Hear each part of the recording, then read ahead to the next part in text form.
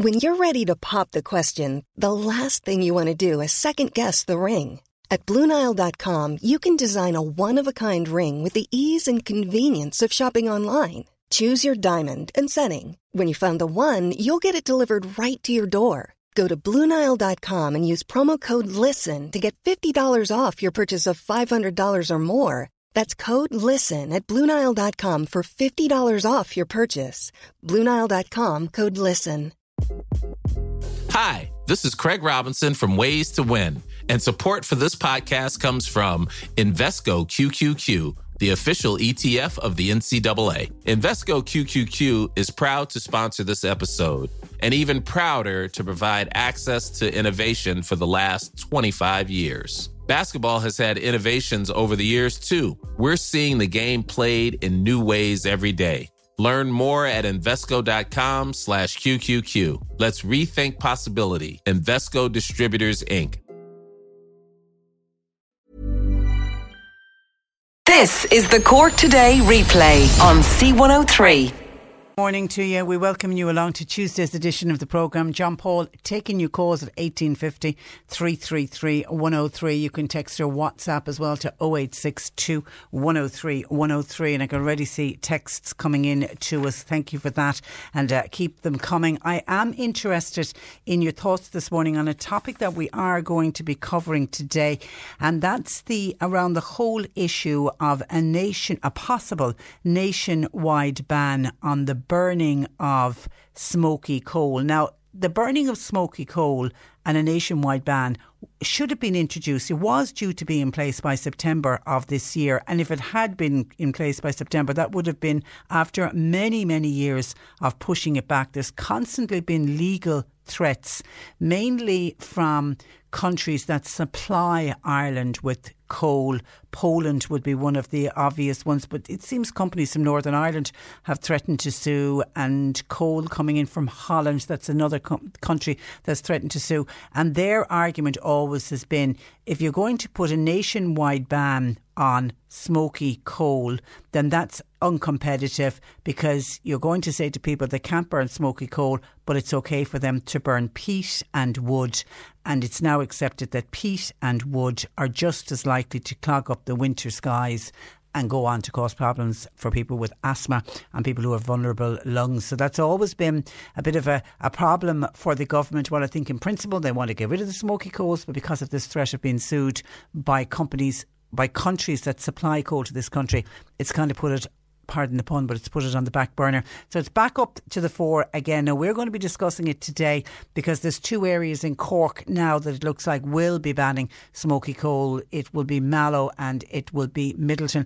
But the government are now going to have a public consultation where they're going to ask the people of Ireland how we all feel, not only about the burning of smoky coal, but they're also saying, should there be a complete ban on burning all fossil fuels, which means if that came in, you wouldn't be allowed smoky coal, but you also wouldn't be allowed peat, and you wouldn't be allowed to burn blocks or briquettes or wood, anything like that. Now, obviously, turf cutters, they're already in on this. They are vowing to campaign against any plans for a ban on smoky fuels. So they've already started, and they are quite a strong lobby group. And then I was looking back to try to find out, well, I wonder how many households actually still have open fires and still burn coal and still burn peat and still burn wood. And the only way that we can get the most up-to-date information would be to look at the census. Our last census was in 2016, and if you remember, one of the questions on the census, they ask us all how we heat our homes. Now, the majority of homes in this country, according to the census of 2016, 1.6 million households filled in a census that year. The majority of our homes are heated either with oil or natural gas or electricity. They're the top three. But then it is followed by 86,000 use coal, 90,000 households use peat, 33,000 households use wood, and that will include pellets. So there's a lot of homes that would be affected if the government decided to to make it illegal to burn turf, peat, wood, coal or any other items. There would be a lot of households. So, but the flip side of that is the households that are living in areas like, now Dublin, for example, is the ban on smoky coal has been in place for 29 years. It's widely accepted. I mean, there's a visible improvement in the city's smog, but also for people who suffer from lung conditions such as asthma, they've noticed a huge difference living in those built-up areas. So I suppose there would also be a campaign as to why, from a health point of view and from an air pollution point of view, this would be a good move. But I think we would end up with very much this rural-urban divide, because if you dig down into those central statistics figures, you are going to see that a lot of the homes, particularly the 90,000 odd homes who say that they mainly heat their homes through the burning of peat, they are believed to be one-off rural homes, most likely to be older people, most likely to be living in isolated areas, and they are the ones living in very rural areas. So you can straight away see there'll be an urban-rural divide on this. Anyway, we're going to discuss it, but we welcome your thoughts and comments on how you feel. Would you be with the government in saying, yeah, we have to do our bit for climate change? Everyone's talking about climate change, and yet we hear from people not enough has been done. This is something that would directly have an effect on air pollution. It would directly have an effect on climate change. It would be a good move, but would we do it at the expense of the 40,000 or the 40% of Irish households that still use coal or peat in some degree? They would be the ones who would most be affected. And if they are people who don't have a lot of money, and some of those people, some of those elderly people, living in very rural areas, will more than likely be in a group where they will be suffering huge fuel poverty, and if you take their peat away from them, they may have no fuel at all. So your thoughts welcomed on that, because we'll be discussing it throughout the morning this morning. Some of you, a text in from Rena in Kanturk to say, Patricia, apologies, I know you mentioned this several times before, but I just can't find where I wrote it down when I took note of you talking about it on the radio. It's the Dairy/Planner for 2020 that has all the inspirational tips for the year. I can't remember the name of it. It is the Get Up and Go diary is what you're talking about, Rena, and it's a fabulous diary, and as you say, it is full of inspirational tips. Actually, it's one of those things that I always purchase, and every single year some friend or family member guaranteed to get up go diaries from me, because I love giving them out as presents, because I think they're lovely. Actually, you're in Kanturk. I still have the list of where they are on sale in Kanturk if I look down very quickly. The bookshop, Kanturk Bookshop, and they're also available at Mary Scully's on O'Brien Street in Kanturk, so you shouldn't have any problem at all picking up your copy of that, Arena.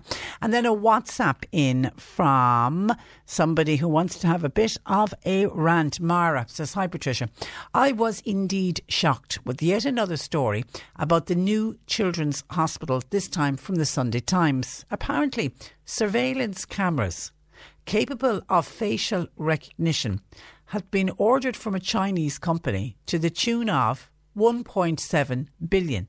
Yes, 1.7 billion. This is another crazy story, says Mara. I understand the need for cameras, but it does seem excessive in price, inclusive of the software and the cables, etc. No doubt it is impossible now to cancel this contract. Who is in charge of all of these excessive expenditures? Thank you for letting me rant, says Mara, who sends me on a copy from the Sunday Times piece from last weekend. And actually, when I was reading Mara's text, I was saying, oh, surely that's 1.73 million. It's a mistake, but it isn't. It's 1.73 billion, nearly 2 billion euro for these facial recognition cameras for the Children's Hospital. And it is, I'm just reading the piece here, it is from the technology comes from a Chinese company. Weirdly enough, that was banned in America for allegedly spying, the same company. But anyway, that's not to take away from these high-tech cameras. Isn't that's just a crazy... that I would have to be with you, Mara, and I understand why you're having your rant, because that does seem like a really, really expensive figure indeed, and there's just no sense nor meaning as to why they would have to have cameras that expensive. Now, I can understand they need security cameras, and they need the very best security cameras because it's a children's hospital. Understand all of that, but surely spending almost 2 billion when you look already at the National Children's Hospital and the fact that it's running over and it's constantly running over, and we still can't get an accurate figure as to exactly how much the Children's Hospital, when it's all done, dusted and the keys are handed over and the first of the patients go in, it's only then I think we will know the actual official figure. But that does seem another one of those crazy stories. Thank you, Mara, for your rant and for sharing that with us to 0862 103 103. And thank you to Dennis Murray, who is the principal at Dromahane National School, who joined us in studio last week to talk about the boys and girls at Dromahane National School and their wonderful act of kindness this year, and how instead of giving presents to teachers, they are looking after people less needy, and the children are instead bringing in gifts for homeless people, and they just want to help out other people this Christmas. And Dennis joined us in studio to talk all about it. Well, he's emailed Patricia at c103.ie asking me if I would say a thank you to all those who supported or helped out at the Dromahane National School's Christmas Fair, which was held last Sunday. Dennis said the event was a huge success and it was enjoyed by all. And he said also our collections for the Simon community and the Cork Homeless Help Support Group are going brilliantly, and boxes are overflowing in every classroom. Isn't that terrific? And I know we're sending Fiona, our senior news reporter, out to take photographs and just before they wrap up on what has been a great initiative by the school. So thank you for that, and we will get those pictures when we get them up on our Facebook. Actually, talking of our Facebook page, when you're on Facebook today, make sure you check into C103 Cork, because you've got a chance on our Facebook page of winning tickets for 10cc at the moment, the wonderful band 10cc. So check that out on our Facebook page. And if you head over to our Instagram page, you are in with a chance of winning a family pass to Cork on Ice. Just head over to Insta at C103 Cork. And talking of prizes on this show today, once again, thanks to Sue's, the Asian street food restaurant in Mallow. They're based at 4 Spa Square in Mallow. They have given us for every day this week €50 vouchers, and they've given 3 of us 3 to give away every day, reminding you that Sue's Asian street foods, they deliver right to your door. Once again, we have chopped up a song, put it in the wok, give it a bit of a mix, and we'll play it for you, and you're going to have to try to work out what the song is. I actually think the song in the wok today is a little bit hard, I have to say, when I heard it earlier. We'll play it a little bit later on. I'm just trying to see if I can see it there on the screen, and I can't. Anyway, we'll play it afterwards and give you a chance to see if you can work out what the song is, and you could be in with a chance of winning one of those €50 vouchers thanks to Sue's Asian Street Food in Mallow. Now, also coming up on the programme this morning, we'll chat with an East Cork councillor who wants decisions around housing developments. He wants to make sure that all of those decisions are made here in Cork, that they're not made in Dublin. And we'll talk to him more about his thinking and where he's coming from on this. We're going to hear about how stores and shops in Cork City are to offer a calm hour of shopping. Now, this is for people with sensory issues, and we know some shops, some of the super values have been particularly good about doing this, but I don't think we've ever had a group of city centre shops getting together to do it. And it's just going to be, it's 1 hour a week where people, anyone who's got a child or an adult with a sensory issue, going shopping can be an absolute nightmare. And I just have to say well done to all of the shops who are coming on board on this, and we'll have a little bit more detail about that on the programme. And then Trevor Welch, who presents The Score over on our sister station 96FM, will be joining us today on C103 in advance of a sale of sports books that he has decided to organise, and he's doing it to raise funds for the wonderful Cork Penny Dinner. So we'll have all of the details of Trevor's big book sale on the programme today. And then it's Tuesday, so that means Joe Heffernan will join us. And today we're going to be looking at and offering advice around Christmas stress. Christmas can be probably one of the most stressful times of the year for many of us. It should be the most relaxing, happy, wonderful time. And I think that's what we all aim for. But then we can bring on a lot of the stresses ourselves if we're not organised properly. I think if we overstretch ourselves, I think that's always a problem at Christmas. The ability to say, no, I don't want to do it, or I don't want to go there. I heard, for example, somebody talking about, and it just thought me, my God, if that's not Christmas stress. Somebody who has ended up as part of a large family group where for a number of years she's always been hosting Christmas dinner, and it's been going on now for 10 or more years. She kind of took it over from when her parents started to get older. So all of the siblings and their children all descend onto her house. And she said it just is starting to get, a couple of years ago she started thinking this is getting out of control because her siblings are having children. So, it's getting more and more people she has to cater for every year. So last year she decided to draw a halt to it. So rather than say to the family, look, I'm not really coping very well with this, she went away and she decided, I'll break the tradition and that'll be it. It'll be done and I'll be out the gap and then I can do my own thing. And she said what she most dreams and looks forward to is the idea of having Christmas for herself and her husband and her own children and having nobody else, and batten down the hatches, lock the doors, pull down the shutters and just have Christmas themselves. And she said she dreams of doing that. So anyway, she went away last Christmas and that was fine. But then when she came back, she said from around August, September, the family again started talking about, all round to yours for Christmas this year.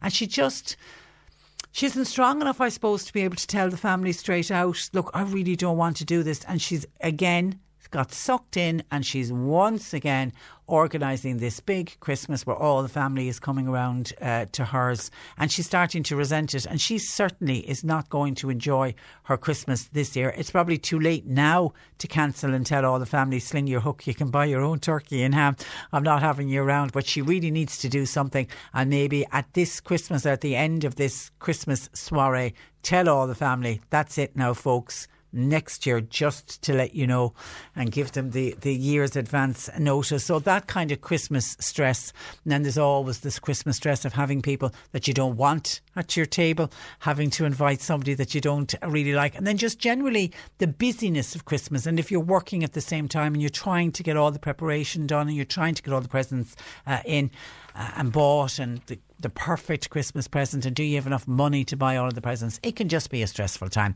So we'll have words of advice from our wonderful Joe on the programme today. 1850 333 103. John Paul's taking your calls, text or WhatsApp 0862 103 103.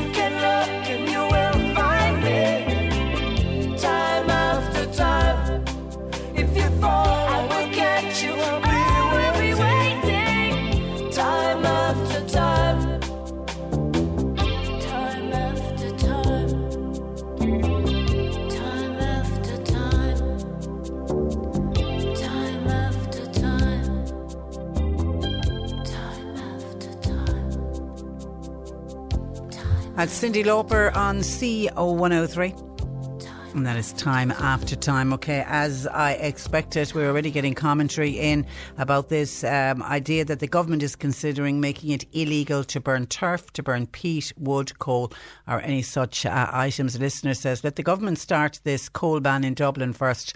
What would be burnt in rural areas would be spread out. It wouldn't be in a built-up urban area. There's nothing like a fire for people living alone. It's more than heat. It is a company. But the coal ban, the smoky coal ban, that's already in place in Dublin, has been for 29 years. But I suppose what you're saying is they want to do the total ban on all fossil fuels, bring it in Dublin first, but don't bring it in down the country. And Michael says, Patricia, in relation to the burning of wood, it's going to create controversy as all wood doesn't carry carbon. Oh, that's interesting. So some wood will be bad for the atmosphere, but other types of wood won't be. Watch this space, says Michael. 1850 333 103. Let's take a quick break and we're back discussing this issue of a ban on burning smoky fuel, particularly the fact that it's been extended to 2 areas of Cork. We're playing all your favourite Christmas hits after 1pm on C103 with your local Mace. Going the extra smile this Christmas and making your celebrations special.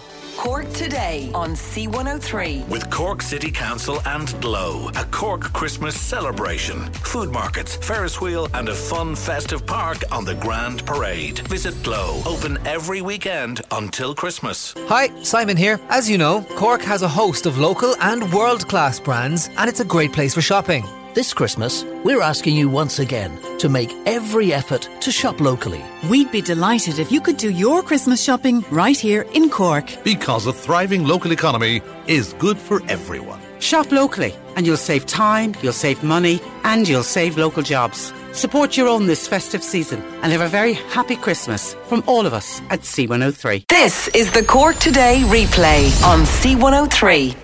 Minister for Climate Action Richard Bruton is expected to announce before Christmas that the banning on burning smoky coal is to be extended to 13 medium-sized towns with populations between 10 and 15,000. It's expected that Mallow and Middleton here in Cork will be included. Joining me, Labour Deputy for Cork East, Sean Sherlock. Good morning to you, Sean. Good morning, Patricia. Sean, does this news come as a surprise to you or was it expected? It doesn't come as a surprise. However, there needs to be greater clarity about what the government is actually proposing, because my understanding is that they are going to go through a consultation process first, and that following the consultation process, where they're going to basically ask people if they're in favour of the banning of smokeless coal, that they would then make a decision on the basis of that consultation. But I thought the consultation process was to do with the banning of all fossil fuels, which would include turf and peat and wood, not just coal. Well, my understanding, and there needs to be clarity about this, because my understanding of that is that it's to do with smokeless coal in particular. I would be very concerned if the government was proposing, if the Fine Gael government was proposing to ban wood-burning stoves, for instance, or other solid fuels. Because there are countless houses that I know of, that rely on the back burner and the stove to heat their houses. And if they go for an all-out ban, I think that would be, severely detrimental for people. And I think for fuel-impoverished houses in particular, where they rely on the bag of coal, the bag of blocks, the turf, the peat briquettes, etc. If you were to go down that line, I think there would be a revolution in this country, Patricia. Well, I'm assuming that if it was a ban on all fossil fuels, would people be able to use the smoke-free coal? Or would it include that as well? It would include it, because the definition, I suppose, of coal would be that it is a fossil fuel. Yeah. And if they're talking about going down, all fossil fuel roads, then you're talking about peat, you're talking about turf there as well. Wood, I'm not absolutely entirely sure about. Well, I know one of our listeners is making the point that the burning of wood would be a huge controversy, because not all wood carries carbon, but then you're trying to work out which wood does and which wood doesn't. That's it. I think we have to go back to what I understand to be what the government is proposing, and I think what they want to do is to take out smoky coal. But there's a problem there, isn't there, in trying to do that? there's a problem there because you will probably have a legal challenge to that by the coal producers who are not in this country, but the coal producers outside of this country, who will say that it is anti-competitive and would contend then that peat and wood, for instance, would produce similar levels of pollution and that they should be included as well. So I think that's why the government have kicked a touch a little bit on this and gone down the road of a consultation. But I don't think anybody would be against a similar ban to that was introduced in the 1990s in Dublin, where you took out the smoky coal and you got rid of the smog, but it didn't mean that you couldn't burn coal, it just meant that you couldn't burn smoky coal. And I would caution any government representative in the county of Cork, elected public representative, not to countenance any proposal that would mean that people, not only in urban areas, but in rural areas in particular, who are in fuel-impoverished houses, who might have the stove in the corner, who are heating back boilers, heating their radiators, through the use of solid fuels, that if they go down that line, I actually think that people would take to the streets over something like that, Well, I was looking at the figures from the census, obviously, which would be, because there was a question on the census in 2016 as to how we heat our homes, and 40% of householders use coal or peat to some degree. Oh, absolutely. And the coal and peat and wood now are the staples for heating houses in some areas. Newer houses will, for the most part, will be retrofitted. The insulation values will be a lot higher. But there are countless thousands of houses in the county of Cork.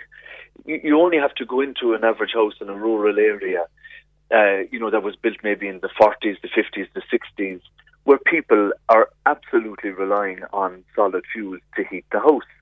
Now, you can't take out a solid fuel out of the equation without actually putting in some sort of a plan for retrofitting houses, for better insulation. And that means better grants, better financing for people if they want to upgrade their houses and for better insulation and so on. But right now, there is no way on God's earth could you implement a nationwide ban on wood burning, turf burning, peat burning, and coal burning, because people would literally perish in their own houses. Because it just wouldn't be insulation possible. Values are not high enough for the vast bulk of houses that are built, notwithstanding the building regulations that are in place at the moment. But that's only for houses that have been built in the last number of years. Yeah, and here's, summed up by one of our listeners says, "Hi Patricia, I am in my 60s living in Mill Street, listening to you talking about the possibility of a ban on smoky coal and turf and wood for the open fire. I'm disabled. I've got an open fire that I burn coal and blocks in. Last week I heard it said that the government may consider stopping the fuel allowance. I can't afford to use oil to heat my house. I live in an old house. I don't have wall installation. How are the older people living in rural areas in traditionally cold houses meant to keep warm in winter? There's no gas mains, by the way, here in Mill Street. Yet again, the TDs are sitting in their centrally heated mansions. So how would they feel about swapping homes, maybe even for a week? Then things might hit home for them about how the elderly are living. Please read this out. I wish to remain anonymous. But thank you for that. That's very typical of how many people are living. But that lady in Mill Street is typical of the vast bulk of people who live in rural and urban areas. And older people typically live in older houses. And they're not very well insulated. They might have got the grant. In fairness, there's a great scheme by IRD Duhallow, the Warmer Home Scheme, and they've done a fabulous job in getting, attic insulation and other types of insulation rolled out there for people. But the vast bulk of people are typical of the lady who, wrote that message there. Where they're carrying the bags of coal in one door, they're fueling the fire every day, and it's the only bit of heat that they have, because very often, notwithstanding the fact that they might get the fuel allowance, it costs a hell of a lot of money to put oil into that boiler. So I would caution the government against any move towards an outright ban on solid fuels. I think people would accept the banning of smoky fuel, so you can buy smokeless fuel instead. And I can see it. A couple of people are saying, isn't that smoke-free coal, smokeless coal, much more expensive? It's not. It's almost the same price as the smoky variety. When it first came out, it was more expensive, but that's 29 years ago since that ban was introduced in Dublin. It's now almost on par with your smoky coal. And the key thing here is to ensure that we distinguish between what is smoky fuel and smokeless fuel. And it all goes down to air quality at the moment. And air quality, we're being told is very poor. But I think we all know that ourselves, that air quality has suffered over the last, 10 or 20 years. And I think what the government needs to do now is they have to be very careful about, proposing anything that goes against that lady in Mill Street, for instance. And what that lady in Mill Street should be getting, to my mind, is a grant from the Sustainable Energy Authority of Ireland, a government-backed grant that would allow that lady to insulate her house, put in proper, new windows and so on and so forth, double glazing or triple glazing, dry line the walls, and have, the possibility of improving the heating value of her house, and we'd all then be making the right move to take carbon out of the economy and out of society. But you can't say to that woman that you do not have the right anymore to burn wood or burn turf. Okay, I mean, is there a sense that the government is just kicking this can down the street? It's just there's a little bit of that, Patricia, because by going to a public consultation, I think what it means is that they're not going for an outright ban straight away. But I don't think there would be anybody against a ban on smoky fuel. But I certainly would not be in favour of the idea of a ban on solid fuels. I think that would be absolute madness. Okay. All right, listen, Sean, we'll leave it there. Thank you for that. If we don't speak before Christmas, have a good one. Many happy returns, Patricia, to you and your family and to your listeners. No doubt. We'll talk again in the new year. Thank you for that. Bye-bye. That is Cork East Dáil Deputy Sean Sherlock. Now, there was some other TDs, particularly when it came to the turf cutting. I mean, turf cutters nationwide have vowed to run a campaign against a ban on the smoky fuels. An independent TD Michael Fitzmaurice, is chairman of a group called the Turf Cutters and Contractors Association, and he says that this proposal to ban all smoky fuels is absolutely ridiculous, and this is what he had to say yesterday. Are we going to have a situation that we're going to tell everybody you got to bring oil from the Arabs to keep your ass warm in your house, and you're having a bog 100 yards from the house that you're coming down a bit of turf and burn it for the winter? People of rural Ireland need to listen to what has come out today. They will have a choice in the coming months, and I'll tell you one thing, there's no better sword than the biro to learn politicians where they need to go. It's independent TD Michael Fitzmaurice and his view on the government trying to ban all smoky fuels. And Danny Healy-Rae, he had his say as well. Yourself and all these fellas, let you run down here for elections is coming up shortly and see what will get you, because traditionally the people have burned turf, and it's the only thing. We don't have gold, we don't have diamonds, we don't have oil, or we don't have anything else in this country, and we have a bit of turf. We don't have gold and we don't have diamonds, but we have a bit of turf. Danny Healy-Rae, the man for a soundbite. 1850 333 103. Cork Today on C103. With Cork City Council and Glow, a Cork Christmas celebration. Get into the family festive spirit with a visit to Glow on the Grand Parade. Open every weekend until Christmas.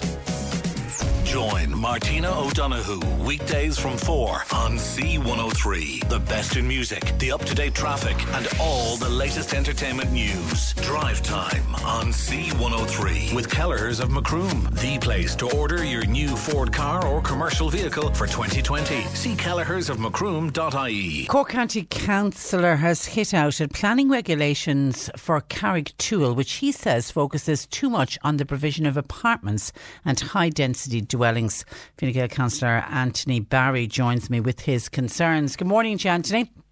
Good morning, Patricia. And I know if the line isn't great, but I'm out in the open at the moment. No, so, you're okay. It's good and clear at the moment. Okay, now, fine. you're critical of decisions made in Dublin, especially the approach of the Office of the Planning Regulator.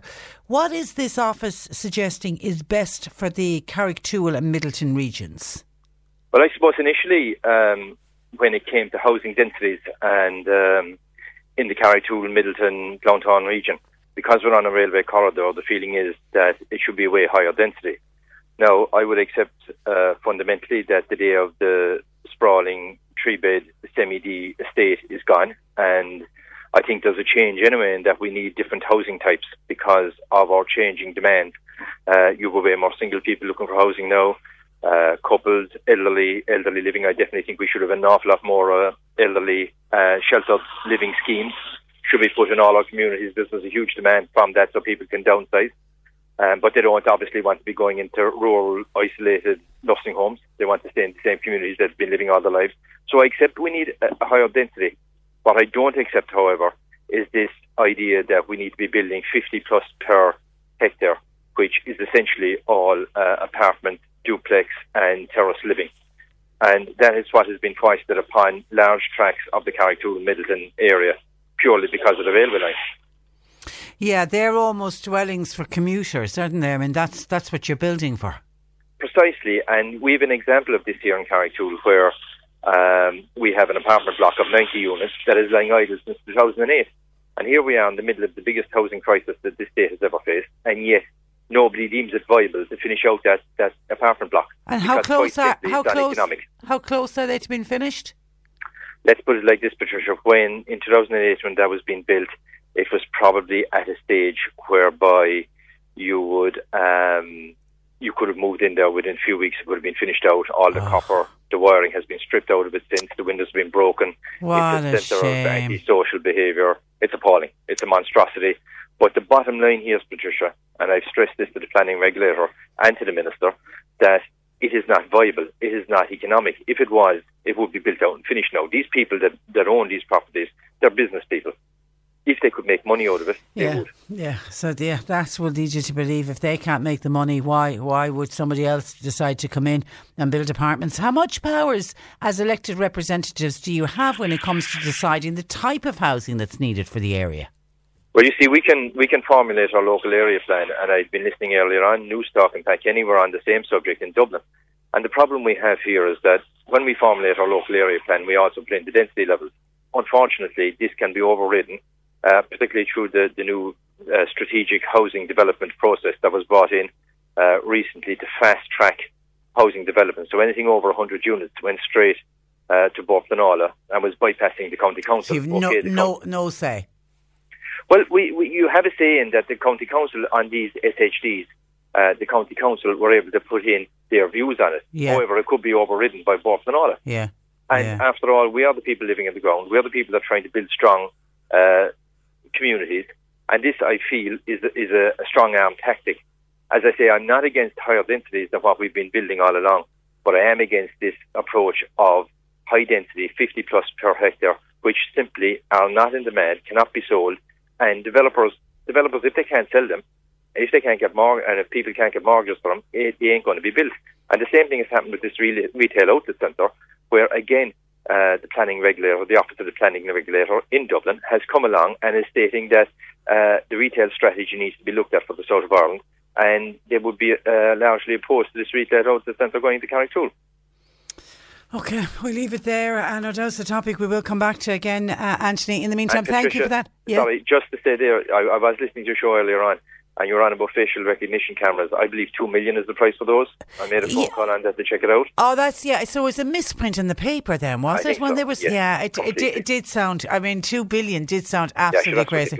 All right, listen, thank you for clarifying that. As a Fine Gael councillor, I have enough timber inside my shed for the next 3 years, and I will be burning it. Happy Christmas to you, Anthony. Thanks for that. Thanks for joining us. Bye-bye. That is East Cork Councillor Anthony Barry. We're heading towards news at 11 o'clock today. In the next hour, we'll catch up a lot of your commentary coming in on the banning, the proposed banning of fossil fuels. Many people not happy with that at all. So we'll catch up with your calls and comments that have come in on that, and we're also going to be hearing about how city centre shops are going to have cam-free hours. This is to have people who've got a family member with a sensory issue. So we'll have details of that all coming up in the next hour. But we head to the newsroom and news at 11. Cork Today on C103. With Cork City Council and Glow, a Cork Christmas celebration, festive food and fun, the Ferris wheel and so much more on the Grand Parade. Visit Glow, open every weekend until Christmas. Hello, this is Eric Griffin. Join me Monday to Friday between 7 and 8 for some great songs on C103 Anthems. Hello, this is Sean Keane. Hello, this is Kathy Durkin. Hi, this is Louise Morrissey. Hi, this is Mick Flavin. Hello, this is Declan Ernie here, and you're listening to Eric Griffin on Country and Irish on C103. Don't miss Anthems at 7 and the very best of Country and Irish from 8, right here on C103. You're listening to Cork Today on replay. Phone and text lines are currently closed. We have the Sue's Asian Street Food Competition, whereby every single day this week we have 3 €50 vouchers to give away.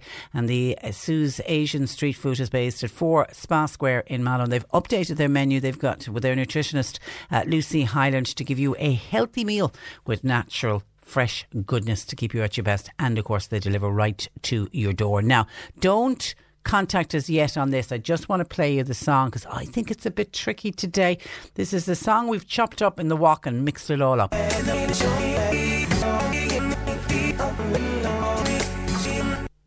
Okay, I think it took me, I think the third listen before I realised what it was. With the first two I was going, I can't work out at all what this is. Now, we're not going to open the text message service on this until the next hour. I'm just playing it just so that you can get the song into your head. Now, maybe for some you're hearing it straight off and you know exactly what it is.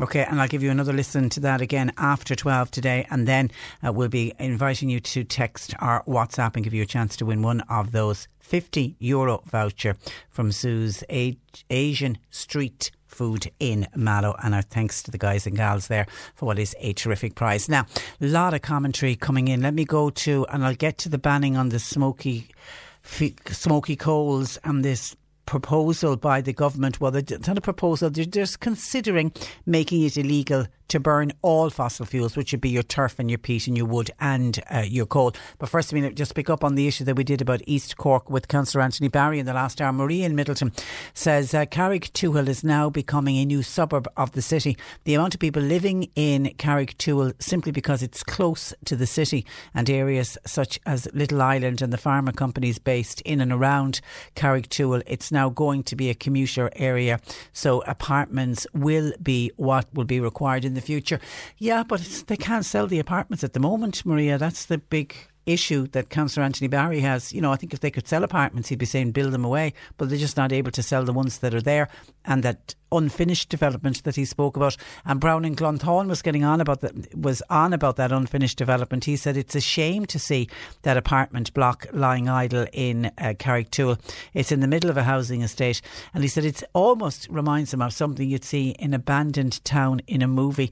He actually said that when he saw some of the movies and programmes that they've made about the Chernobyl disaster, and you know they have the abandoned town close to where the Chernobyl nuclear power plant was. Brian says when you look at this apartment block in Carrigtwohill, that's what it actually would remind you of, and that's the apartment block that Anthony Barry spoke to us about, saying they stopped work on that in 2008 because they couldn't sell the apartments, and it's just left there now as a great big eyesore, which is a real shame when you look at the housing crisis we have at the moment.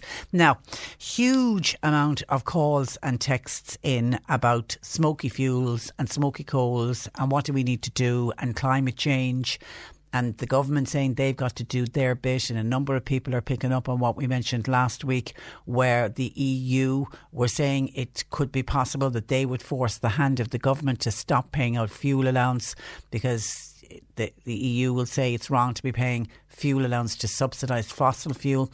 And of course, large proportion of the fuel allowance that pays out goes towards buying fossil fuel. It helps people to buy coal, it helps people to buy briquettes and turf and blocks, etc. And the EU are saying we shouldn't be giving any kind of money that's a levy towards fossil fuels. So people are picking up on that. Along with this, the government considering banning the burning of turf, coal, peat and wood. Mary North Cork. All these politicians would need to live in the real world. They can go along and press a button and they'll have their heating, while a lot of us older people, we get our bag of blocks and our coal to heat our homes. They won't be able to change their heating system. Why? Because of the cost involved. The fireplace is the most important part of many homes. It can be the centre of many homes. We now have a situation that people living in rural areas can't drive because of changes in laws. And now this. Do they realise at all what is happening on the ground? They seem to be out of touch with reality. Dermot in Mill Street says it makes no sense at all. How can we use our own resources how can we not use our own resources in this country? We are importing oil and gas, but yet we have turf. And now we're being told we're not allowed to use it. It makes no sense at all to our Dermot in Mill Street. Hannah in Kanturk says, why are we continuing to take away any bit of Irish left in Ireland? They're taking our religion, then they're taking rural traditions away with new laws, and now they want to take our turf away. They've already stopped the cutting of turf in some areas of this country. Michael in Kildare says, why is nobody coming after the aviation industry and the smoke that they are spreading across our skies every single day? Paddy says they still use timber in many countries, so why are our government coming up with this idea when they are going to so what do they want us to do? Burn more oil and gas instead? This is simply not sustainable. The houses that you have these days are getting warmer by the press of a button, but we still have to burn something in order to heat those homes. There are people around this country who cannot do without the burning of coal and turf and blocks. He, by the way, Paddy, agreed with everything that Sean Sherlock had to say on the programme this morning. Hi, Patricia. If every farmer in rural Ireland grew 1 acre of miscanthus, it would solve all of these problems. It's the equivalent to an oil field on their farm. They would have carbon-free fuel for the rest of their lives for something that they would only ever have to plant once every 30 to 40 years, says Michael. It is also it's a very saleable asset. And it's with its own non-carbon oil field, says Michael. It's something that needs to be considered. Ed said, morning, Patricia. Just to let you know, I do use smokeless coal and I actually find it more expensive than coal. Oh, that's interesting, because I was trying to find out yesterday how much was the bag of coal versus how much was the bag of the smokeless coal. And I was led to believe, and it's just something I read online, I didn't get too deep into it. I was led to believe that the smokeless coal is now almost the same price as the smoky variety. Now you say more expensive. If anybody listening with a coal run might be able to tell us how much more expensive is it, because at one stage when they first introduced it, certainly back nearly 30 years ago when it first came into Dublin, there was a big discrepancy between the price of a smokeless coal and the bag of the normal coal. So I'd be interested if anybody can let us know just what is the difference between the two. Thank you for that. If we lose the fuel allowance, we won't be able to buy anything, says another listener who's picking up on that, what the EU were threatening us with last week. Now, some of your texts in. Patricia, if this ban comes into force, I will have no heating.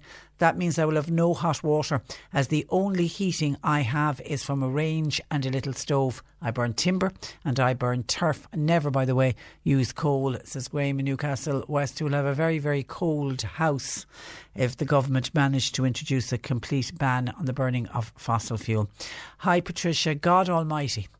What next? Will the government be telling us what to do? It's now about what we can burn and not burn in our fires. Elderly people love their bit of turf. We were all reared on turf and timber, and thank God we all managed to turn out okay. I'll burn what I like in my fire, says this texter, and I will get great pleasure in putting some under their rear ends and get them out to do something worthwhile. Disgraceful what they are doing. Thanking you, Patricia, says this texter. Christine in Cork says, I would say ban smoky coal and let us keep our fuel allowance. Christine is worried by not banning smoky coal, we could all end up losing our fuel allowance. Isn't that what the EU's threatening? This would simply be unfair. Christine uses electricity, she says, which is 100% renewable to heat her home. She said it would be very unfair if we all ended up losing our fuel allowance. At the end of the day, people that use coal could use wood and turf instead, says Christine. Well, they wouldn't be able to do that if they put a complete ban on all fossil fuel. But I accept the point you're making, that if there was to be an end to fuel allowance, everybody would suffer because of it. John says, don't be surprised, Patricia, at this government. All they want to do is rob us every day. So not surprised to hear that they would even consider this ban on fossil fuels. Tom says all smoky fuels must be banned. Air quality is of critical importance. 1,500 deaths per year. It's simply not good enough, and that is all down to air pollution. Coal must go, and must go now, says Tom. And the Mallow listener says, I think the stuff pouring out of aeroplanes every day is a lot worse than burning wood or turf in our fireplaces. And that comes in with best wishes from a Mallow listener. 1850 333 103. Say some of the very, very busy texts and calls today, and the phone lines have been hopping, so our apologies if you're having difficulties getting through. John Paul doing the very best that he can, but we're just getting a lot of calls in today, so I do remind you that you can text or WhatsApp 0862 103 103, and don't forget you can email Patricia at c103.ie. C103 Jobs with Hewitt College, now enrolling for Christmas junior and leaving certificate revision courses. Your success is built on their experience. See hewittcollege.ie. Full-time permanent company accountant is required. It's for inbound luxury tour operator, home-based in the West Cork area. A steel erector / welder and concrete workers are wanted. That's for positions to work in Cork City. While a dairy farm worker is wanted for the mid-Cork area. That's for general duties including milking. And caregivers are required for Ovens, Ballincollig, Douglas and Cork City areas. Your own transport essential. You'll find all the details and more job opportunities by going online now. Just go to c103.ie/jobs for more. This is C103. Some of the biggest retail names in the centre of Cork City have united to provide a sensory-friendly shopping hour that will make shopping so much more inclusive for many families. To explain more, I'm joined by Lawrence Owens of the Cork Business Association, who is supporting this initiative. Good morning to you, Lawrence. Good morning. And you're welcome. Now, it's going to happen on the first hour of shopping on Sundays. Can you explain what the shops and stores will be doing? Certainly, yes. It's the first hour of trade of that particular store, so the hours may vary depending on the store, but it will be the first hour of shopping on a Sunday, and we will see how we can build on from that. Essentially what the stores are doing is, as much as they can within the construct of that particular store, but generally it will be dimming the lights to a safe level, turning off the in-store music, making sure there's no shelf filling or additional noise that would go on, maybe mobile phones on silent with the staff. And issues like that the area is toned down, it's a little bit more quiet, it's a little bit calm, and that, from the historical and from what's been done in previous locations, has been very beneficial. And, you know, even last Sunday, while there was a kind of a launch date, and I was going through some stores, and obviously it's something that doesn't affect me, thankfully, but to walk through one or two of the stores, you could actually sense the serenity and the calm as you went through that store. Yeah, the funny part about it is, you straight away think of families with children on the autism spectrum, and they're the ones who've got the biggest sensory issues. But a lot of other people will benefit from this as well, Lawrence. Oh, absolutely. And I think, yes, it's not just one-dimensional. It can be, obviously families with children with autism. It can be people with, that could have dementia, that could have, maybe mental health issues. Could be, someone that's elderly and just is traumatised by the level of noise and bustle in a particular store, and it gives them that quiet period where they can go in, do their business in a degree of calmness, and they benefit. And look, this generated from a meeting we had here in October with a number of the retailers in the city, a lot of the members of the CBA, and we were looking at one or two initiatives, and Ray O'Connell was telling us what he was doing in Marks for some time. And straight away, when you hear a good idea, say, listen, we shouldn't we all be doing that? isn't this the right thing to do? And certainly when we discussed this with the retailers, large and small, already we have a strong cohort on I suppose on base at the moment, and we intend to grow that. And you know what, the objective from the business perspective, we're working hard to make Cork City a family-friendly location where people can come in and enjoy and the experience. And this extends that out into being more inclusive. And you know, so far it's been very positive. The reaction has been very positive. But ultimately, it's the people that benefit are the winners in this, and that's what we're trying to do.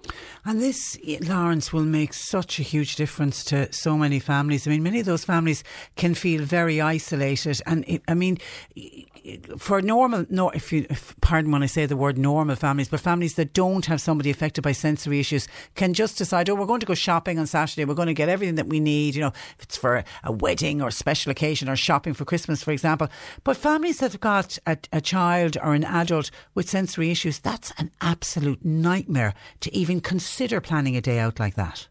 Absolutely. And I think the fundamental thing from our own perspective is just to be aware. And whilst we might understand that people have issues, we just get on with our own thing. But it's creating that awareness amongst, you know, the general public, but also amongst businesses that, as you quite rightly said, that's a hugely traumatic experience. And there have been examples that we've listened to, you know, in terms of families with kids that came into Marks that, you know, couldn't get the kids into a store, they wouldn't come into town, and all of a sudden they had this environment where the child came in, felt, God, this is relaxing, this is not going to create a problem, and an enjoyable experience. So fantastic. What was a threat or a fear now became something that's positive and good for the family, and everyone wins, not alone the child or the individual with the issue, but also the family benefit. So it's a win-win for everybody. And believe it or not, the businesses benefit as well, because the feedback from staff, they felt so positive that they were doing something constructive and positive.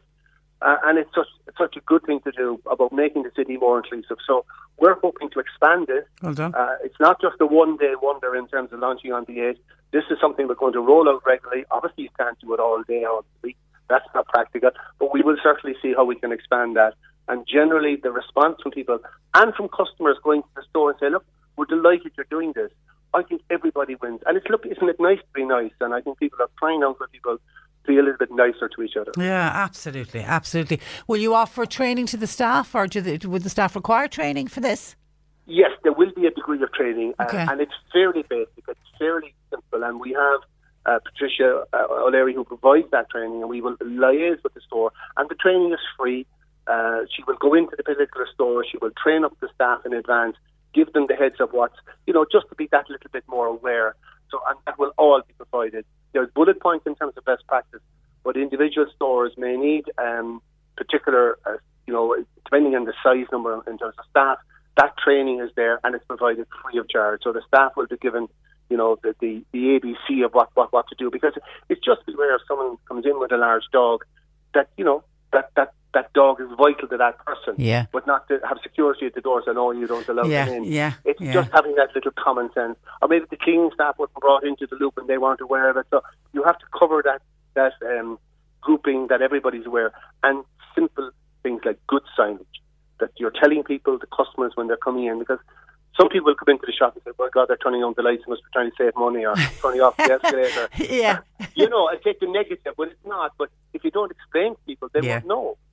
Well, a lovely text in from Lorraine in Douglas saying, congratulate the CBA on this. What a great initiative. My mother, as she's getting older, is hard of hearing. Going shopping can be a nightmare because of the noise in shops. I think this is a fabulous idea, and I've just said it to her, and we're going to go shopping for that first hour on Sunday morning. So there's spin-offs for other people as well. Oh, absolutely. And this is, you know, the unintended consequences are very positive, which we probably didn't envisage day one. So I think it's, you know, it gives an opportunity for people that mightn't have that voice, that mightn't be wanting to say, look, I have a concern on that for a variety of reasons. And I think, you know, I know it may be simplistic to say it, but I think everybody wins from this. The businesses actually get more business if people come in and do shopping that couldn't do it in other circumstances. But generally, we're providing facilities that people can come in a calm, you know, conscious environment, that they can do their business and they can head off home, and it's not a challenge, it's not a trial. No, Some stores mightn't do as much as other stores. It depends on their circumstances. But I think everybody will try and do something. Yeah. And the objective, as I said, is look, how far can we roll this out? Because it might not just be stores. It could be solicitors' offices. It could be, a variety of other businesses that they engage with the public, and maybe we have to look at them and how they have that kind of atmosphere within their business and how we can improve that as well. I think it's going to be a win-win all around. So well done. And run up to Christmas, is the city busy, Lawrence? Yeah, well, not today, no, because it's one of those classic days when nobody wants to probably get out of the car, but it's a miserable day. But look, generally, this is a really important time for business. I mean, some business could do up to 30% of their trade in the month of December. So if that works, it can be a good year. If it doesn't work, it can be a bad year. So far, so good. It's been going reasonably well, I must say. We're not hitting the peak period yet, but all we want now is cold, dry weather. People come in, enjoy the experience. We have the Glow Festival in the city. We have, a great experience in terms of retail opportunities that people can enjoy. And, with 8,000 parking spaces. So come into the city, enjoy the great range of shops, restaurants, hospitality, even go to the Crawford Art Gallery, which is open now on Sundays. So there's a whole cultural aspect that you can enjoy as well. It's not just about retail. It's about enjoying the experience of being in the city, seeing the lights, having that bit of a crack in the atmosphere, and maybe having a coffee or whatever. So it's coming to town. It's really a place to be. Yeah, I was up at Glow on Friday, and there's just a wonderful festive atmosphere up there, and it was just that ideal weather where it was crisp. You just needed to wrap up warm, but it was lovely. But more so than ever, Lawrence, the need to shop local this year, because with so many people going online and buying online, we need to make sure that we're supporting the businesses that are going to be there all year round for us. Well, I couldn't say it any better, absolutely. Look, we whether it is Cork or whether it is Middleton, whether it is wherever, support local. Yeah. Because you have local businesses, they will provide a fantastic service. We have a great range on offer. But if we don't keep them alive and they're gone, they'll never be back. And I think we're still unique in Ireland that we have city centre streets with local names, local faces, local business. And of course, we have the broader range of international brands, and you have to have that mix in terms of shopping. But if we lose the local indigenous businesses by not supporting them, unfortunately, we won't get them back. So I want Cork and Irish cities, but obviously I'm biased about Cork City, to retain what it has and keep that kind of duality of offer in terms of the local, international, and the family-friendly place that we're trying to, encourage within the city, and people to come in and do their business within Cork. And I just think it's a great place to be. It's a walkable city. You can get around the city in 10 minutes, and that's another great attraction to it. And the nicest, friendliest people in the world, for sure. I know we've a piece running on our news to do with the Patrick Street, the ban on the daily private car. What's your organisation's view on that? Is it working? And, we're seeing and anecdotally hearing that a lot of people are just ignoring it. Well, the enforcement is up to the powers that be. Our view is first of all, it's a bus corridor. It's the start of a bus corridor. I think you can talk negative or positive. So what we had to deal with in terms of an organisation is that there's going to be an extra 5,000 to 10,000 people walking in the city in the next 3 to 5 years. They've got to come in. They've got to access Cork City. They all can't do it by car. We cannot continue totally to rely on the car to come into our city, even from a carbon footprint or an environmental perspective, but also physical. Cork just cannot accommodate that volume of increase in traffic, because at the moment we're beyond the breaking point of where we were back in 2008 or 9. 110, 150, 120,000 vehicles a day coming through the city. There is a point where you just cannot accommodate that. So we have to provide alternatives, and one of those is trying to develop a bus connect. I think we'd say from east to the western through the city, and you've got to provide a bus corridor. Now, also, I would be the first to say, yes, there must be an equal ramp-up of public transport improvement, and Cork is so way behind the likes of Dublin as Ireland's second city. We have a massive improvement that needs to be put into place, and investment in improving public transport. But we've got to start somewhere, and introducing bus corridors is the way to go. Process. And it's not painless, and there will be changes, and it will need to be I suppose improved as how we introduce that. But it's equally important that the government are investing in the infrastructure, not just building roads, but providing improvements in terms of our public transport. because we're still light years behind Dublin, even in terms of percentage of people using public transport in Cork. Whilst it's growing significantly, it needs to grow because we've got to have alternatives to bring people into our city. And I know the Cork City Hall Director Jerry O'Byrne was saying the pedestrian numbers are being monitored, and in the region of 300,000 people on average have visited the street every month since August, and that's a 2% rise on the same period last year. So the footfall is up, so that certainly is good news. Listen, we leave it there. Lawrence, once again, congratulations to everybody involved in this Quiet Hour initiative. It really is terrific, and thank you for joining us on the programme today. You're welcome. Thank you indeed. Good morning to you. Bye-bye. That is Lawrence Owens, who is with the Cork Business Association. Now, sports broadcaster Trevor Welch, who presents The Score on our sister station Cork's 96 FM, is organising a book sale of new and old unwanted sports books, and it's to raise funds for the wonderful Cork Penny Dinners. To find out more, Trevor Welch takes time out to join us today. Good morning to you, Trevor. Morning, Trish. You're welcome. Now, the sale is happening on Friday, December 20th, and we'll talk about that in a moment. But just tell me back, how did you come up with the idea for this?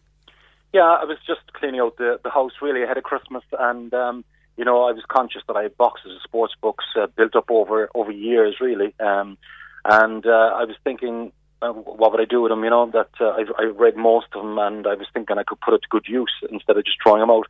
And I thought Cork Penny Dinners, because I had worked just recently with Katrina in a questions and answers with some sports stars that I bring over from England, and we did a quiz as well for the late Pat McAuliffe of RT, and we raised money from the raffle for Penny Dinners there as well. That was only a number of weeks ago, so it just struck me that I could put the books to good use there and raise money for Cork Penny Dinners. I have over 100 books in a box that I sent in during the week, and I must say, Trish, we're getting a fantastic response from the people of Cork. They're dropping the books into Penny Dinners, who are in 4 Little Hanover Street in the city, and to Cork's 96 FM Broadcasting House. And I'm hoping, JP and myself were talking Sunday, that people from your area might be able to drop them into C103. Yeah, if you want to drop them in here to the studios here in Mallow, we'd be only too delighted to collect them, and we'll get them up to you at Cork Penny Dinners.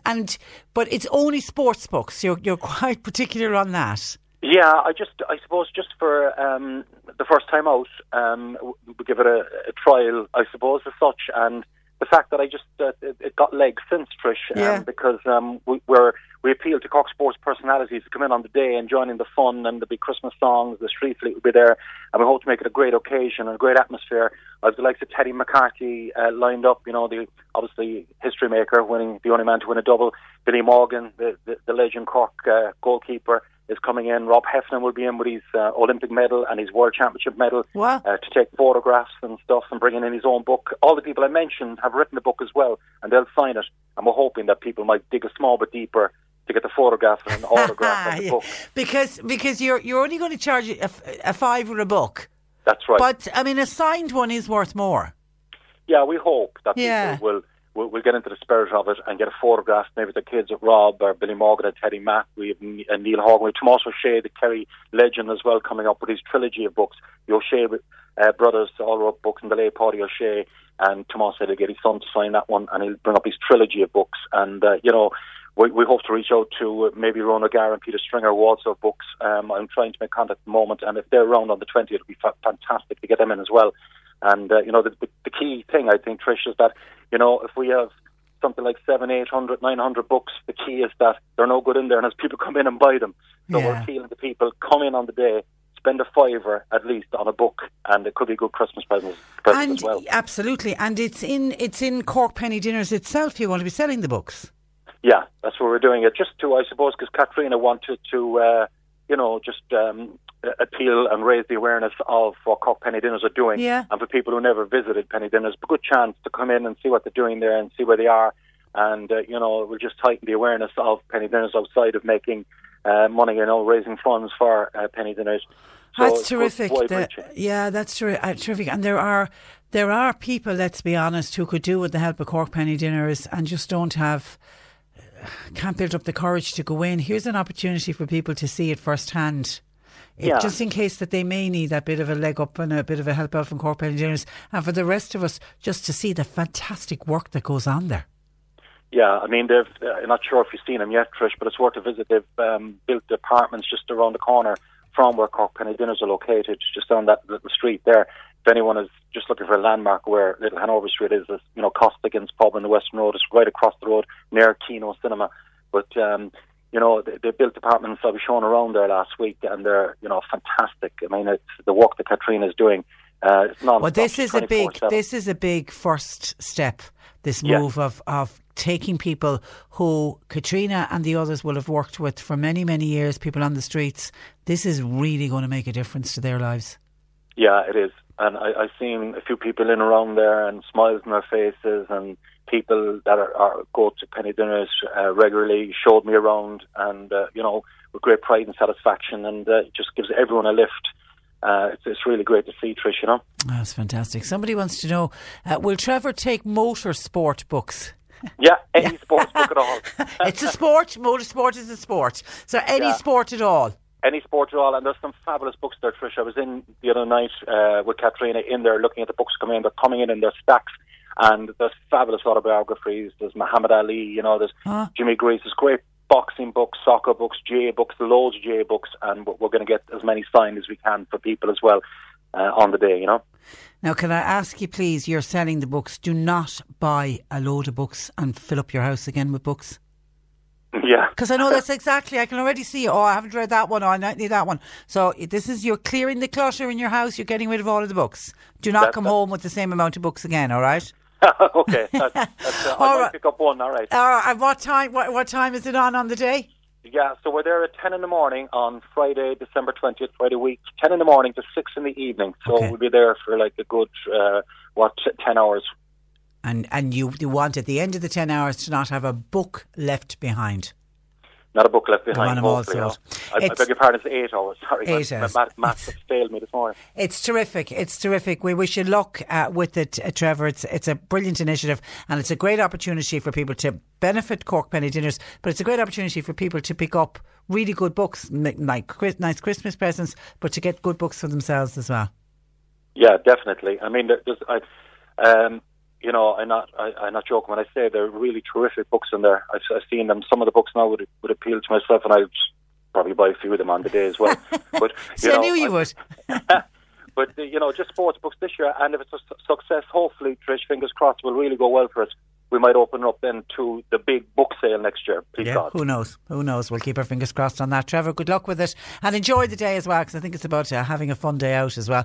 And thanks for joining us. Thanks, Trish. Good morning to you. That is Trevor Welch, who presents The Score on our sister station, Cork's 96 FM. And if you have any sports books, if you get them into us here at the studios here in Mallow, or if you get them into 96 FM, or if you can drop them straight into Katrina, Cork Penny Dinners on Little Hanover Street, that would be fantastic as well. But keep that date free, Friday, December the 20th, if you'd like to go along and support the big book sale on behalf of Trevor by buying some of those are fantastic sports books. He's got really some gems in there. They'll make wonderful, wonderful Christmas presents as well. The best of luck to Trevor, and anything we can do to support the fantastic work of Cork Penny Dinners, only too happy to help out. And thank you to some people who are sending in some lovely Christmas cards to the programme that we really appreciate.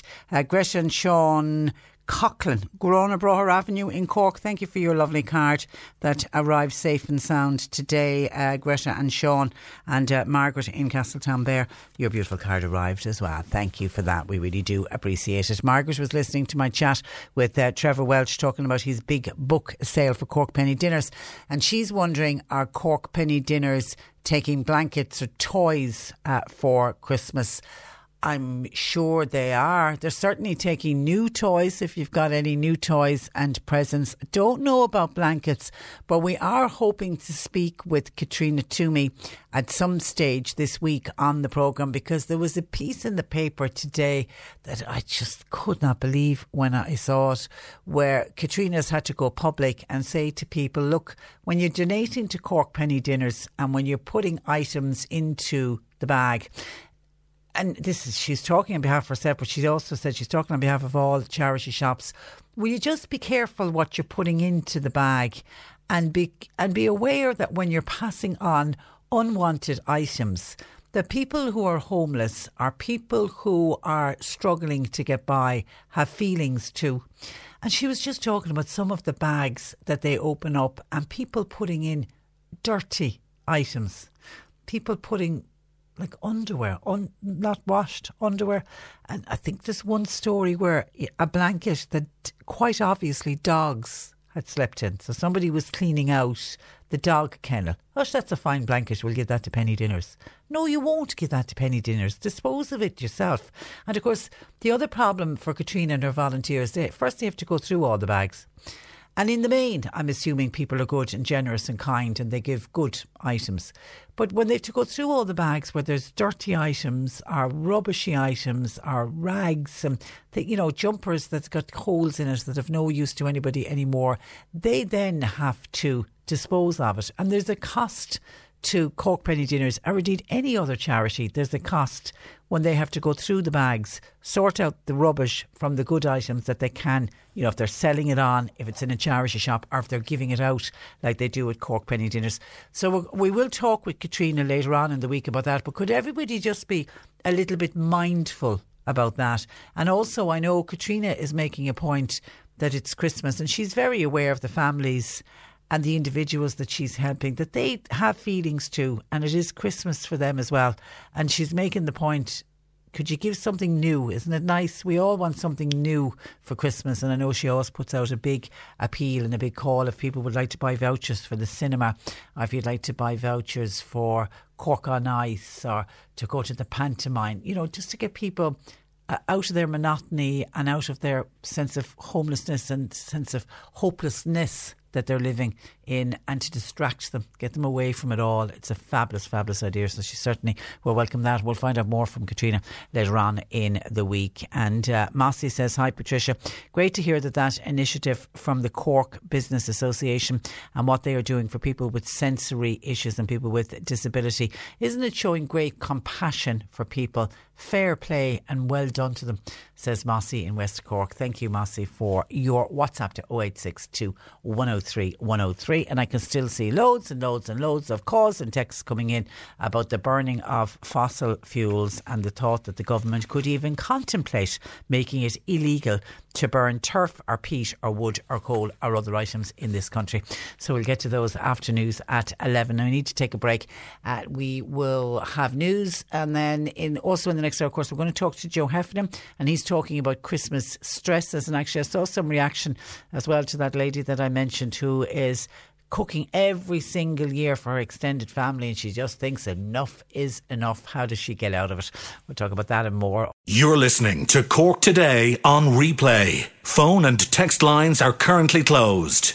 Tony and Maureen Chambers have contacted the programme to say, would you please say a great big thank you to Maureen Lee and Kathy Thornhill and all of their team of helpers for the wonderful meal and dancing at the annual Kildallery Old Folks Christmas Party, which was held last Sunday. And it sounded like each and every one had a great time. So big thank you to Maureen Lee and Kathy Thornhill and the rest of the team of helpers. Well done. All please take a bow.